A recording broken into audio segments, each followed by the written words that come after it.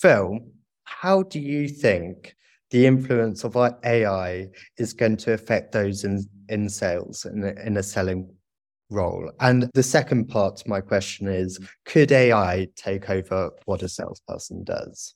Thank you, Will. And I was going to throw that question back at you as well, but I won't. I'll give it an answer. I mean, I think that sales is approaching a kind of new frontier in many ways. And I think traditionally we've seen the kind of sales systems and tools that are supporting the salesperson very much being designed.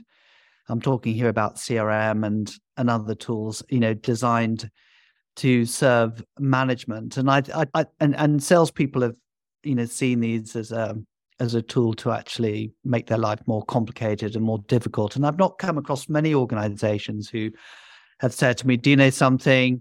Our CRM is wonderful. And I just love spending time keying in information and data to it. And I think what's exciting about the future in terms of technology is that we're seeing that there are tools now being designed and built which put the salesperson very much at the center of their focus. So these are tools that can enable a salesperson to better predict, how much income they may be getting from their territories, or better respond to questions or about an RFP that may be issued. So no, I think we're really at an exciting point, and I think we've got kind of 2 points of view about Chat GPT. The one is that it's going to be an incredibly useful sales tool in the sense of making it much quicker for salespeople to draft emails or do research. I mean, it's quite unbelievable the power that this tool has to get data together from different sources.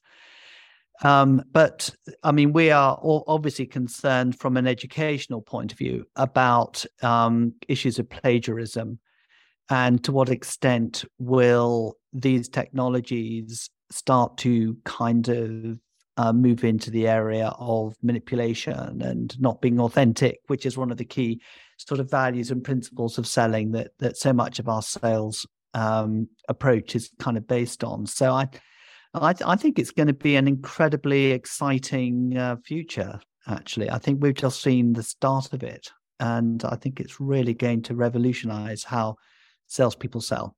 I think your second question was, is it going to make the role of sales redundant? Or you're saying, is it the role of marketing is going to become redundant as well? I'm looking at Eddie here, listening in as well. So no, I think it's going to make life much easier. I think we're going to become more productive in how we do things, leveraging these kind of technologies.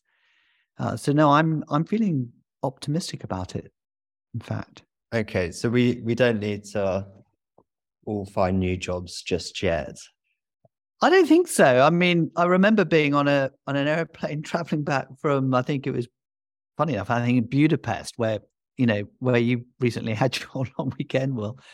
And I remember sitting next to this lady from I think she was working for McKinsey. And when I told her what I did for a living, this is going back 20, 25 years. And I said I was in sales. And she said, why on earth would you want to be in sales? Sales is going to become redundant soon. And so, and she was talking about the role of inside sales and taking away from field sales. So, and here we are 20 years later, still sales as a percentage of population is about 5% of a nation's population are involved in the sales kind of capacity, either in retail sales or B2B sales. So it's still a massively important area of what we do.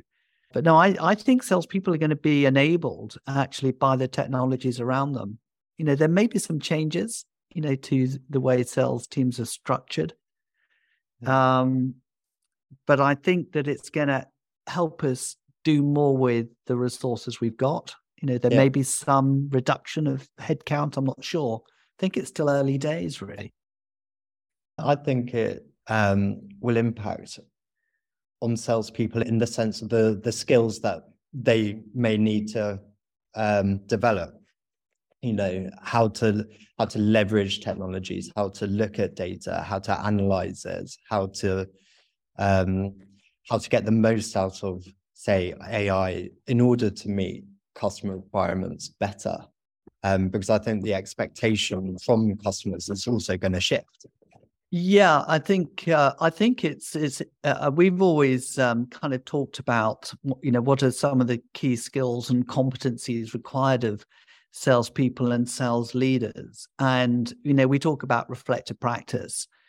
And we have positioned reflective practice in this world, which is changing so quickly, as being, potentially one of the biggest, most important competencies required of salespeople, how to make sense of what's going on around them. And I think you're right. I think that, these kind of AI tools will encourage people to reflect more upon the data that they're able to get hold of very quickly and then make better and informed decisions. So I think this is going to make that particular competence even more important, kind of moving forward. Slightly easier to do because you don't have to spend so much time researching, source material. It's at your fingertips. So you can spend more time thinking about what sense to make of it and what your response is going to be as a consequence of looking at the data.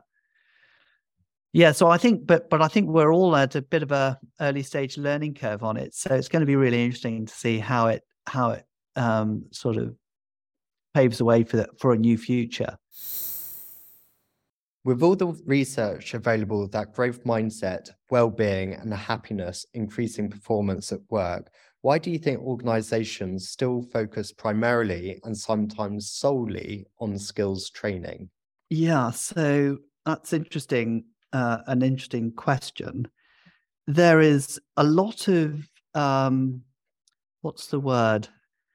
misconceptions about training that sits quite often with senior sales leaders. I think they've come through perhaps schools of training and development based on what has happened to them in the past, and that that they've been on skills training, and they've become sort of very committed to particular sales methodologies around spin, it might be, or it might be solution selling, or one of these other methodologies that are around. And so I think that a lot of the decisions about what sort of training should people undertake will come from the personal experience that sales leaders have had themselves.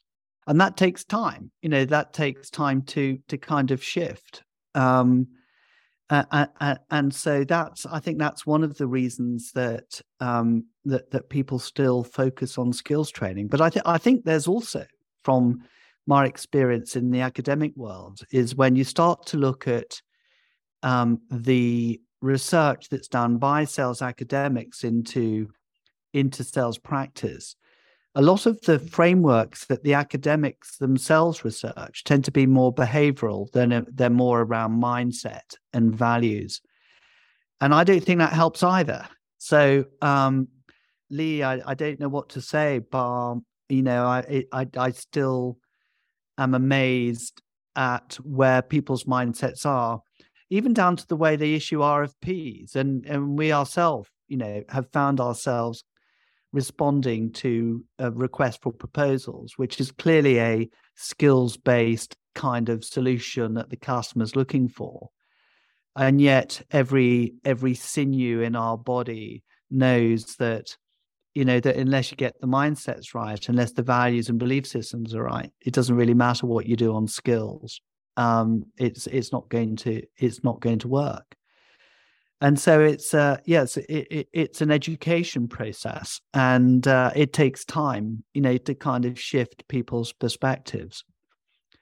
But like I mentioned, I live in hope, that people will recognize the importance of mindset. I think we're seeing more of it in Harvard Business Reviews, seeing more and more reference to McKinsey's of this world talking about the importance of mindset And so the conversation is moving away from competencies and skills development into more, have we got the right mindset of salespeople, inside the teams? I'm a great believer that if the mindset is right, the behaviors will follow, and they will themselves develop the skills in that area. How do you recommend businesses/teams split account management and new business development? A lot of sales roles are a blend of account management, sales, then internal team management. For me, sales and account management are two different things. And those that excel at new business may not have the mindset to be an excellent account manager. That's an interesting question. Ben, thanks for that question. So I think there's been some interesting LinkedIn commentary on it as well. I can't remember on a similar question, and no matter whether you're an account manager or new business, you need to have that hunting mindset that's important for new business. And I thought that was quite an interesting take that he had. And so coming back to the first bit of your question about how do you recommend businesses, teams split account management and new business development? What I've seen happen in a lot of the accounts we have is some kind of sales portfolio analysis where you start to segment. You go through a segmentation process where you start to look at the accounts on two sort of axes. One is potential to grow, and the other axis is sales volume. And then within those two axes, you're able to sort of group accounts into those accounts which have high revenue and high potential for growth. And then you've got those accounts that have high volume but mid-level, if you like, ability to grow. And then you've got some accounts which are high level, but they actually just want a transactional relationship. They don't particularly want an account manager to look after them. It's a transactional focus. I mean, I'm simplifying the segmentation process here a bit. I think that it's important that we start to consider the concept of lifetime value of an account over a period of time, and that there are going to be some accounts that are massively important to you that may not be buying so much from you in the future, in the current time frame, but are going to be hugely, potential growth accounts in the future. And I think that if you had this account management, new business development, if you didn't have those structures, in place, you run the risk of having a rather opportunistic approach to looking after accounts.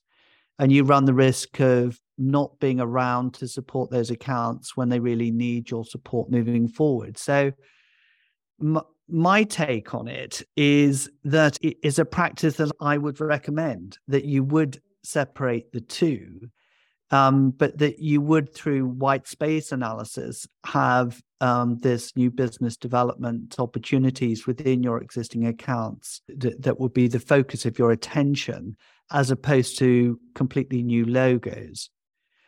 But how you manage your account, it's a costly investment to put into account management. So you need to be very careful about balancing the cost of sale and cost of support with the amount of revenue that you're actually generating from the account.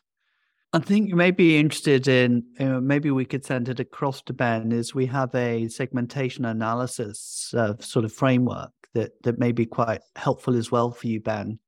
Yeah. To consider how you might segment the different accounts and then how you support those accounts. So it's a bit difficult for me to explain on, it's sort of a matrix that so that might be helpful as well. On your point, Nigel, I was working with Compaq before they were acquired by Hewlett Packard, and I was working with one of the Compaq account managers that was supporting Vodafone.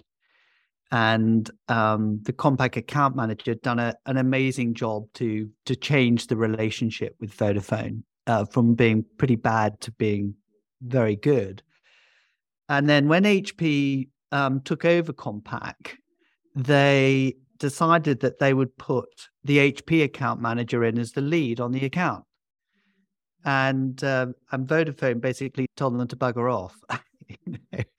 And it was all based on the relationship. So I think your point about, often customers have a strong point of view about the sort of people that they want to sort of support them and how they want to support them. So I think you raised such a good point, in terms of using the customer feedback to influence how you then decide to support them.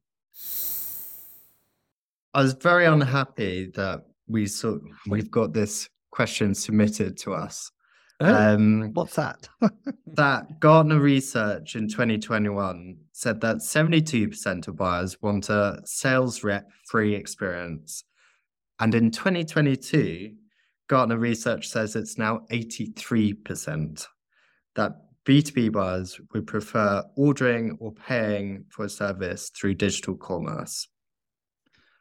How, as a salesperson, should I react to this?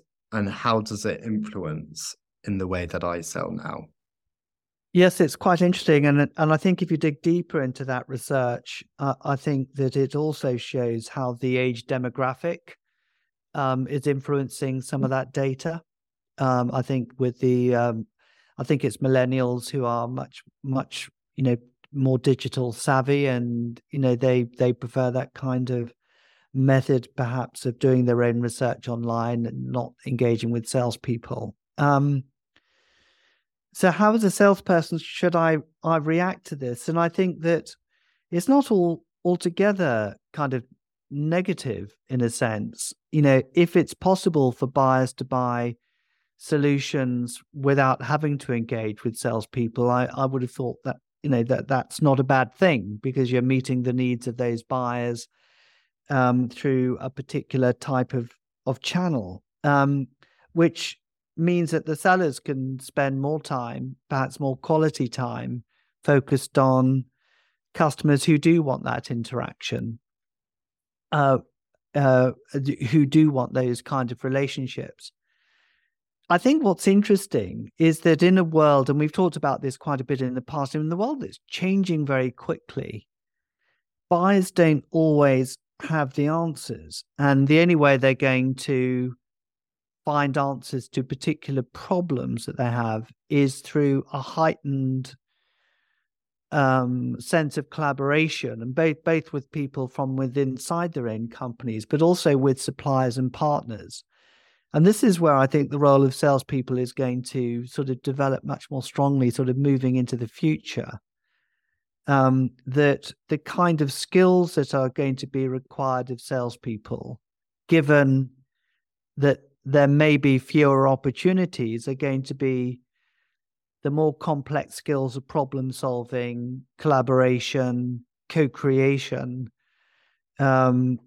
So yeah, I think as a salesperson, how should you react to this? I think that salespeople, need to kind of read the tea leaves. They need to look for ways of adding more value to the conversations that they have with customers.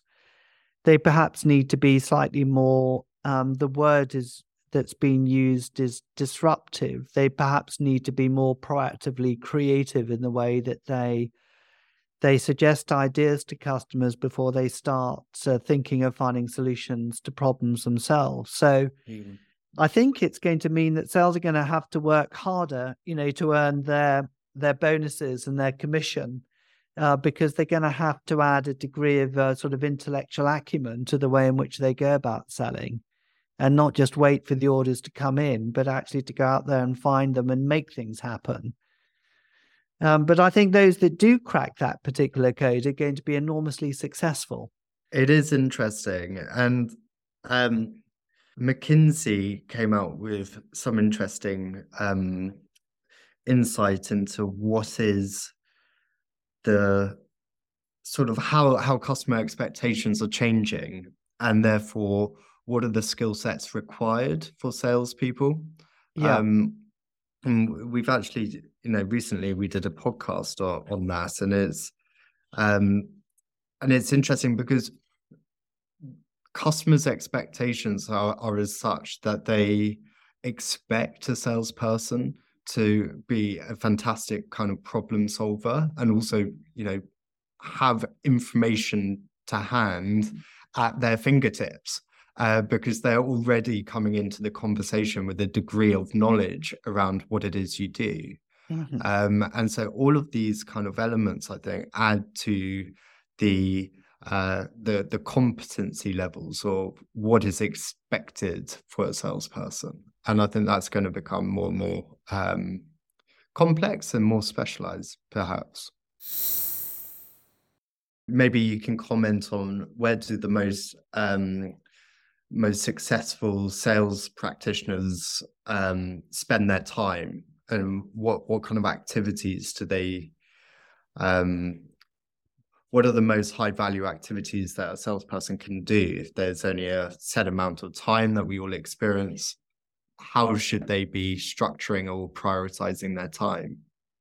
I mean, there's some quite interesting research done around, where do star sales leaders spend their time versus those that don't reach targets, or sort of don't perform quite as well, with their team. So if we start by just looking at the leadership kind of angle first, then the kind of areas that star leaders tend to spend more time than average sales leaders is going to be around strategizing, territory planning, territory management, making sure that the plans are properly in place. They'll spend much more time working with their salespeople in early sales cycle opportunities, and not just be there for salespeople at the when deals are due to be closed. They tend to spend more time coaching their sales teams rather than proper coaching, as opposed to sort of micromanaging around spreadsheets and data and statistics. So there's been, quite a lot of research in terms of where managers need to be kind of spending their time. When you start to look at the data of how much face-to-face time do salespeople spend actually talking to customers, it's quite low. I mean, it varies from sector to sector, and one must question the amount of non-productive kind of admin time that sales teams seem to be spending their time on. And a lot of that's driven with a micromanagement attitude of the leaders to whom they report into.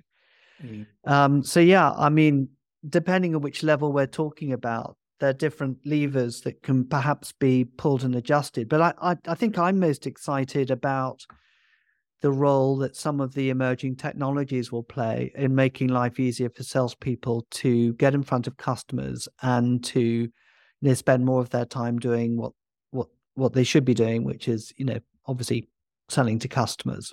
Yeah, Philip agrees. He's just put into chat, planning is a key area for greater productivity in sales. I also suspect that many companies don't know where their star performers / leaders spend their time.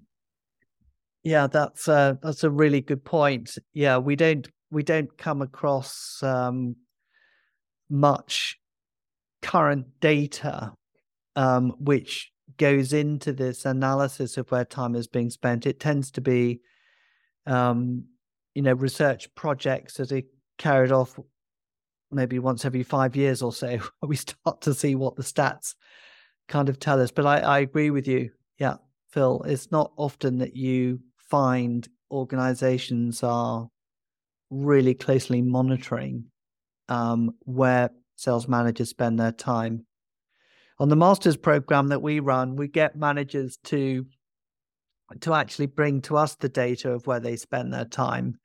And that for us is a regular source of information, and it becomes a debate that we have with the master's cohorts about where they spend their time. And we link it, the data they produce, to some of the research we've seen in the past, particularly produced by Gartner.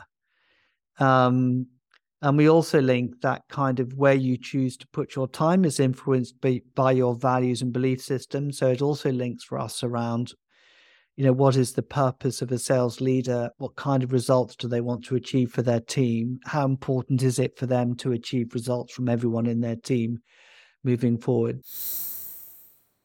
I just wanted to pick up on one more thing you said, Phil, which is around you're really excited about what technology can do um, to kind of, I guess, enable salespeople to, referencing back to the productivity, I guess. But have you seen anything recently that you are starting to realize the impact it could potentially have for salespeople?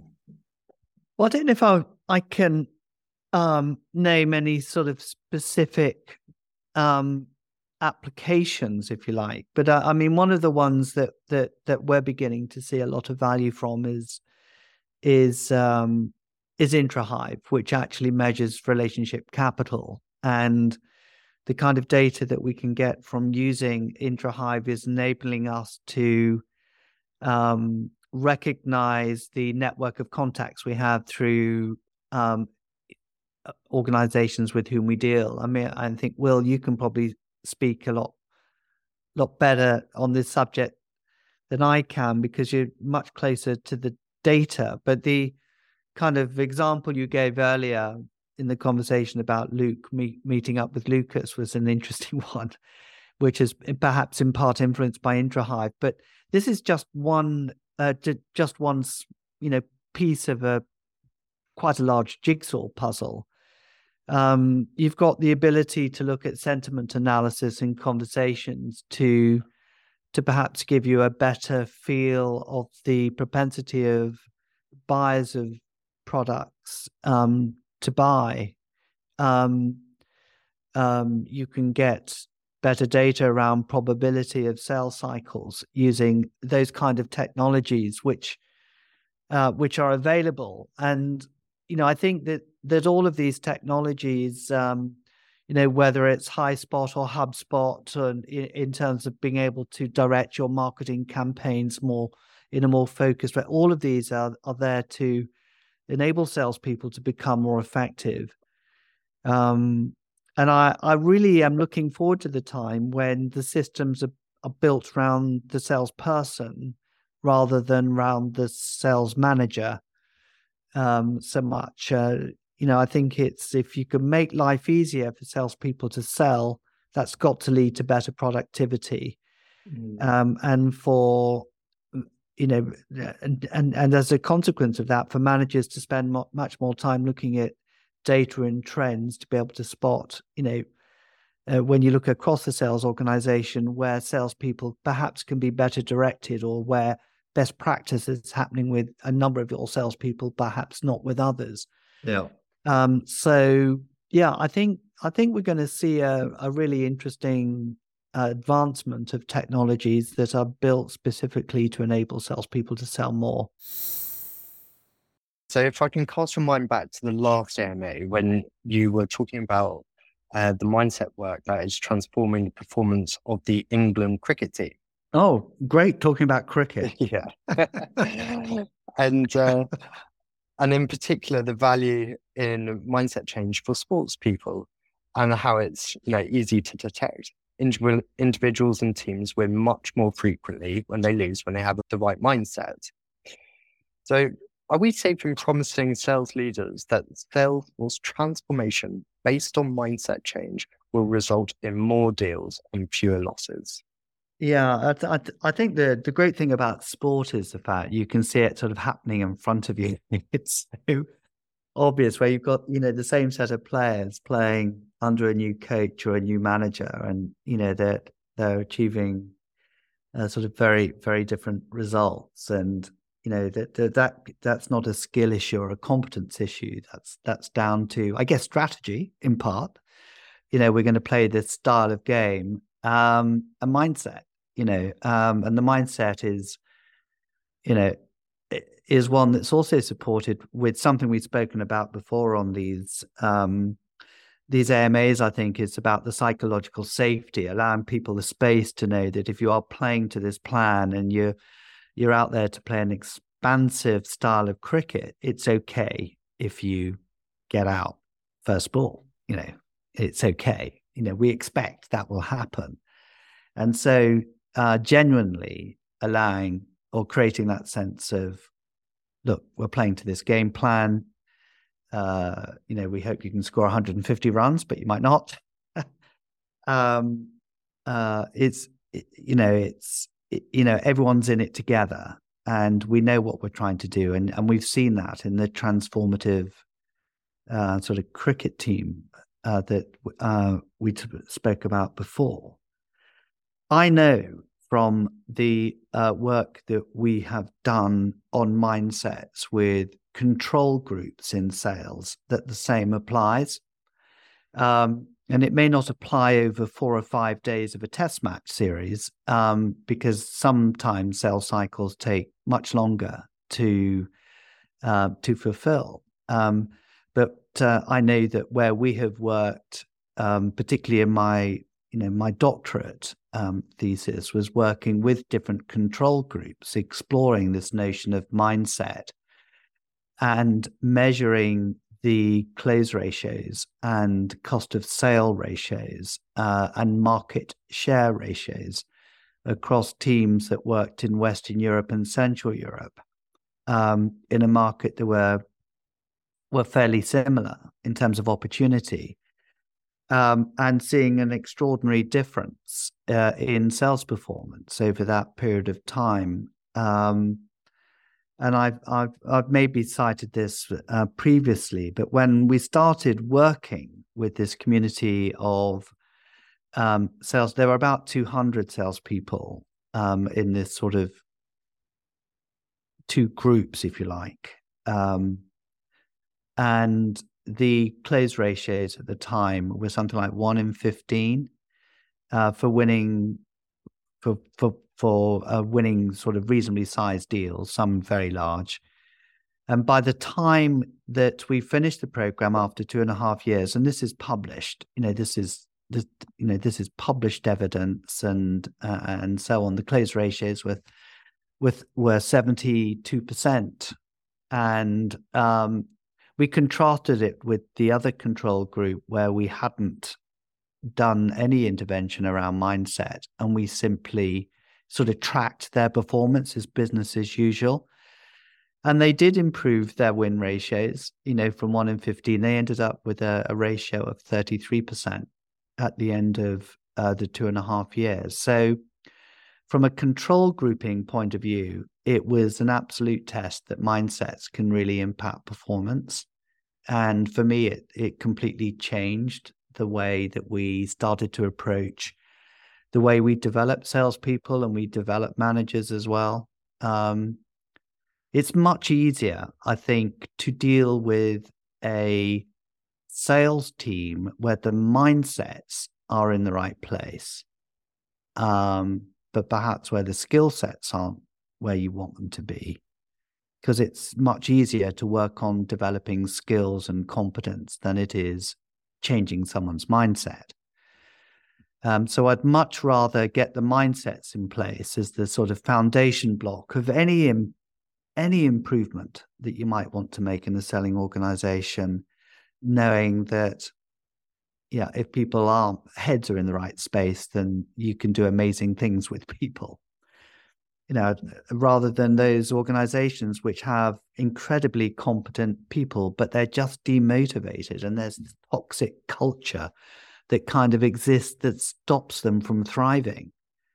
But we've seen many instances of managers going in, inheriting a group of people who have had brilliant results, and using a different type of management approach, completely transforming the team performance. So we have many examples of managers who've made this kind of dramatic transformation built around mindsets. And I think a lot of it is about growth mindset. Some people, they won't change, and they have a fixed mindset as opposed to growth. So growth mindset is incredibly important. But then it's also working on the specific sales mindsets that we, very close to our hearts here at Consalia, that we know will produce results. I know in sales we've always talked about value, based selling, but the simple discount, understanding the impact of discounting on sales volumes equations, I've found many people in sales don't understand, quite what the implications are. If you give a 10% discount on a gross profit margin of 25%, how much more do you need to sell in order to make the same gross profit as you did before? When we ask that question in a sales conversation, they range from 10% more, to maybe 25. And the answer is 67% more. Often it's very, very few people understand, that correlation between, price and margin and what the impact is on just from a sales volume perspective. So I think this is something that we're finding increasingly important in today's market. I mean, the other statistics that's rather alarming, and I don't know if this is an indictment of leadership or management, is the percentage of salespeople in organizations who hit quota, who hit targets. And, the figures are quite staggering. Something like sort of, I think, 40% of a client, 40% of a very large sales force hitting targets with an organization that we're speaking to recently. And you wonder whether at the very senior level, it's just a numbers game, just throw enough salespeople at a problem and, 40% of them will sell and maybe help achieve the organization's objectives. And, it doesn't really matter if 60% don't. I've always slightly struggled with that concept, to be honest. But I do know organizations who operate that way, as opposed to leadership teams who judge their success as a leader by the percentage of their sales teams who hit targets and quotas. Unless 100% of a team hits target or gets to the winner's circle, they don't feel as though they've done their job as a manager or leader. So, yeah, they're very different perspectives on best practice according to the culture and the types of organizations that we find ourselves working with at times. So here's another thought, was that if you take the context of the transformation question that was posed earlier, and you put that in the context of the economic reality of what organizations are needing to face. I mean, I had a conversation early on today with someone else about the economic reality of the world. So I come back to the connecting with transformation.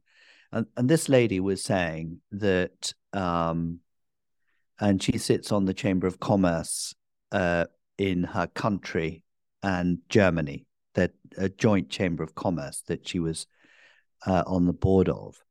And they were talking about, the challenges and the prevailing winds that organizations have right now with, demand.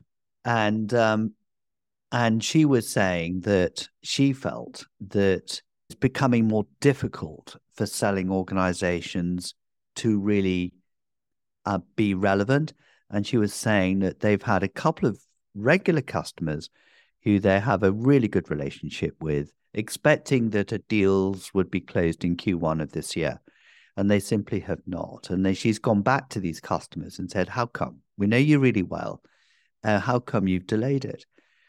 And the customers were saying to her, well, actually, your selling organization simply has not articulated the business relevance in the context of the world in which we are now working, which is changing by the quarter almost, and that your solutions simply aren't relevant right now. And that sort of hurt her,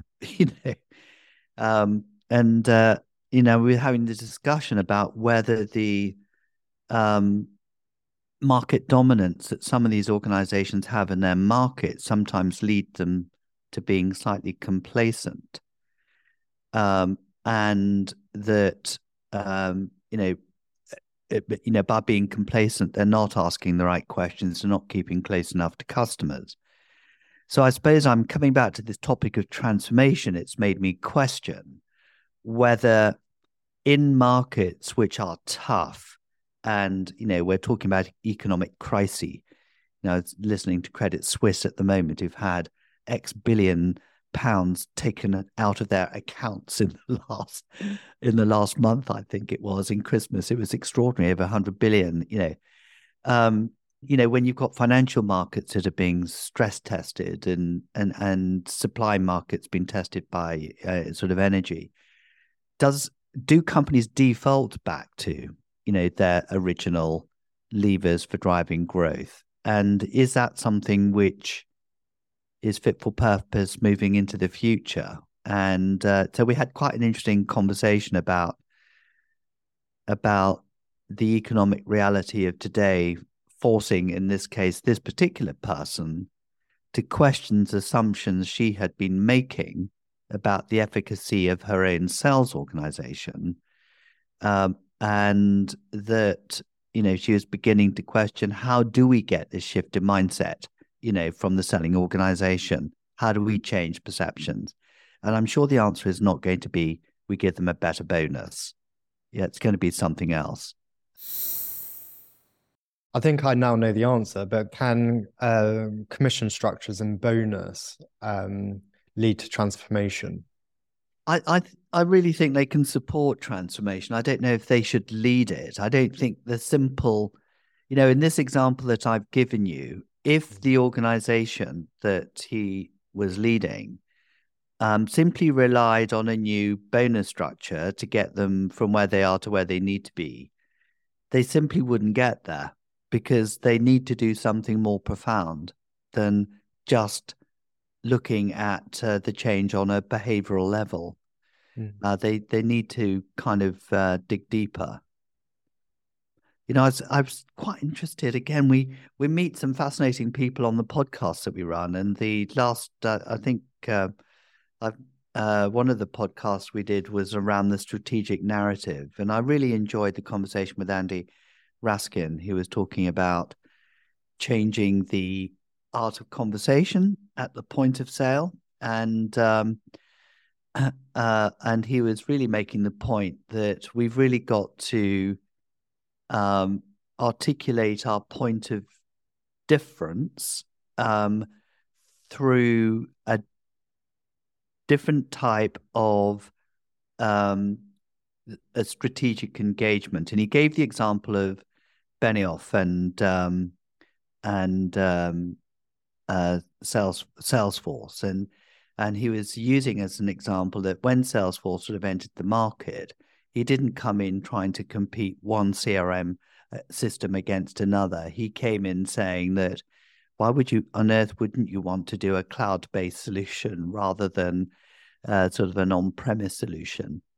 Because this is the way the world is going, and you don't want to be left behind. And so the narrative that you have, the way in which you sell that particular story, is potentially a mindset shift, because you are not moving away from on-premise licensing features, advantages, benefits to a completely new way of doing business.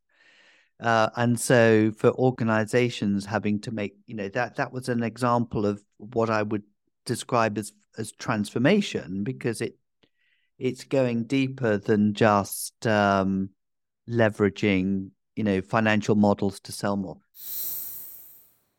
I just want to come back to the management angle to begin with, because I think so many of these issues are not just with the mindset of the selling organization, but the mindset of the manager.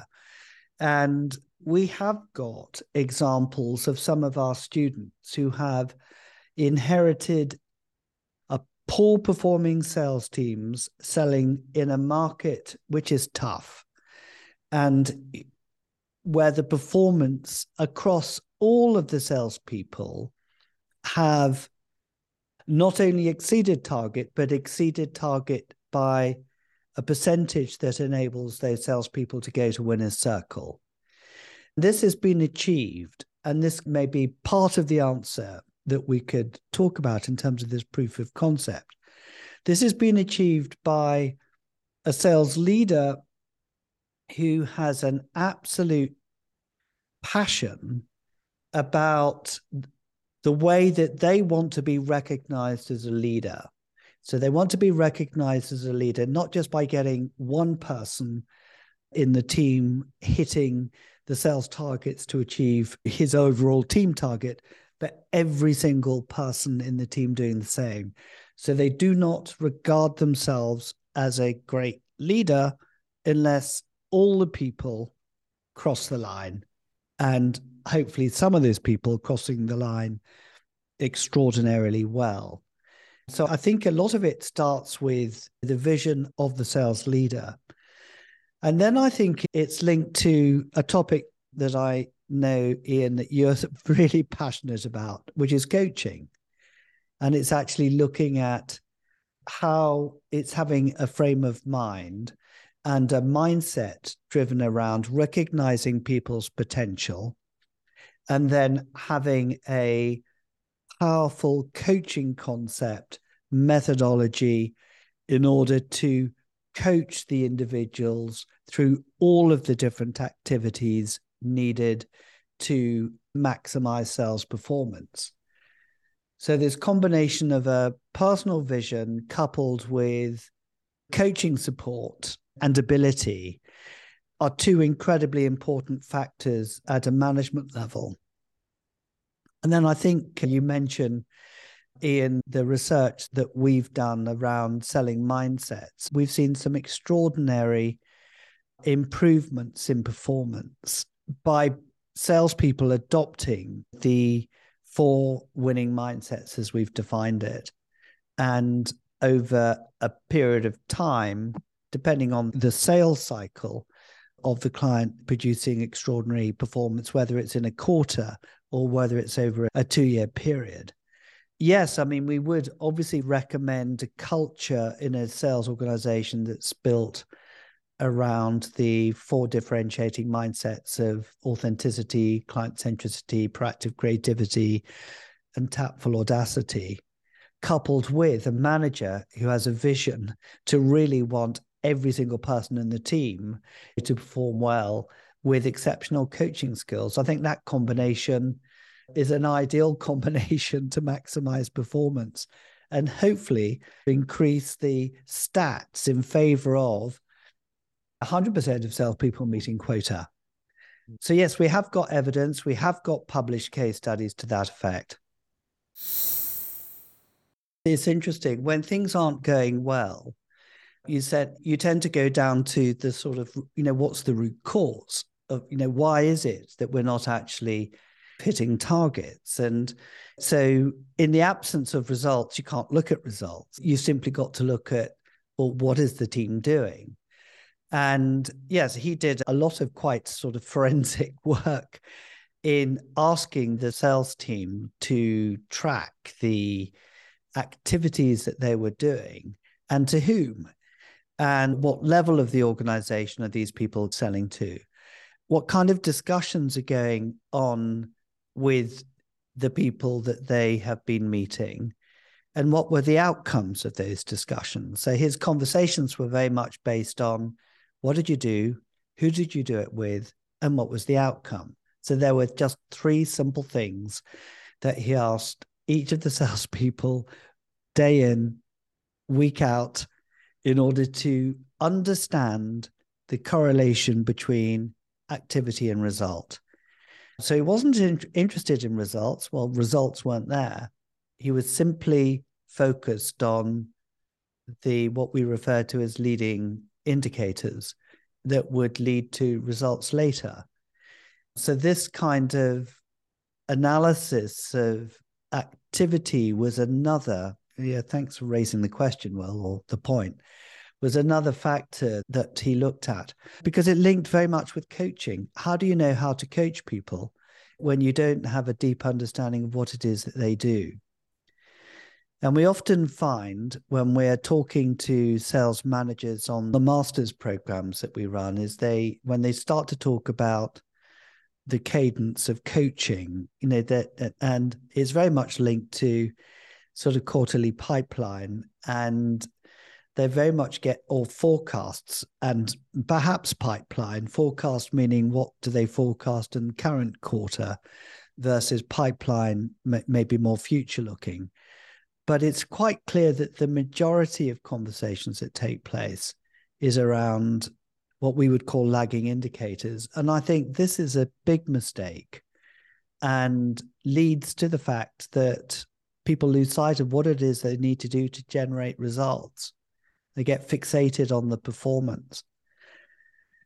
But in a way, you can't blame the sales managers, about doing this, because they get pushed and shoveled around performance all the time by their senior execs. So they're given, if you like, the culture of the organization and the things that get discussed at those sort of QBR meetings that are so results orientated that there's no real emphasis in looking at what it is that drives result. I don't know if I've rambled on a bit. So yeah, Ian, I think it's a combination of the selling mindsets that we've got so much evidence to show that if salespeople adopt these selling mindsets, they will be in what we've called the winner's circle and much higher probabilities of closing opportunities. But I don't think we can underestimate either the importance of the role of the sales manager and the sales leadership to provide the right coaching support for them as well.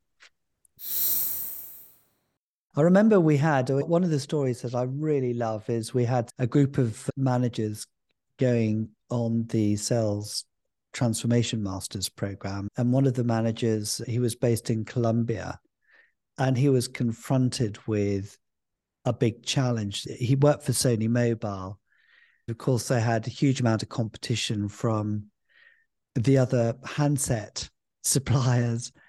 And the regulators in Colombia were trying to block the sale of smartphones because they felt that economically it wasn't good for the country.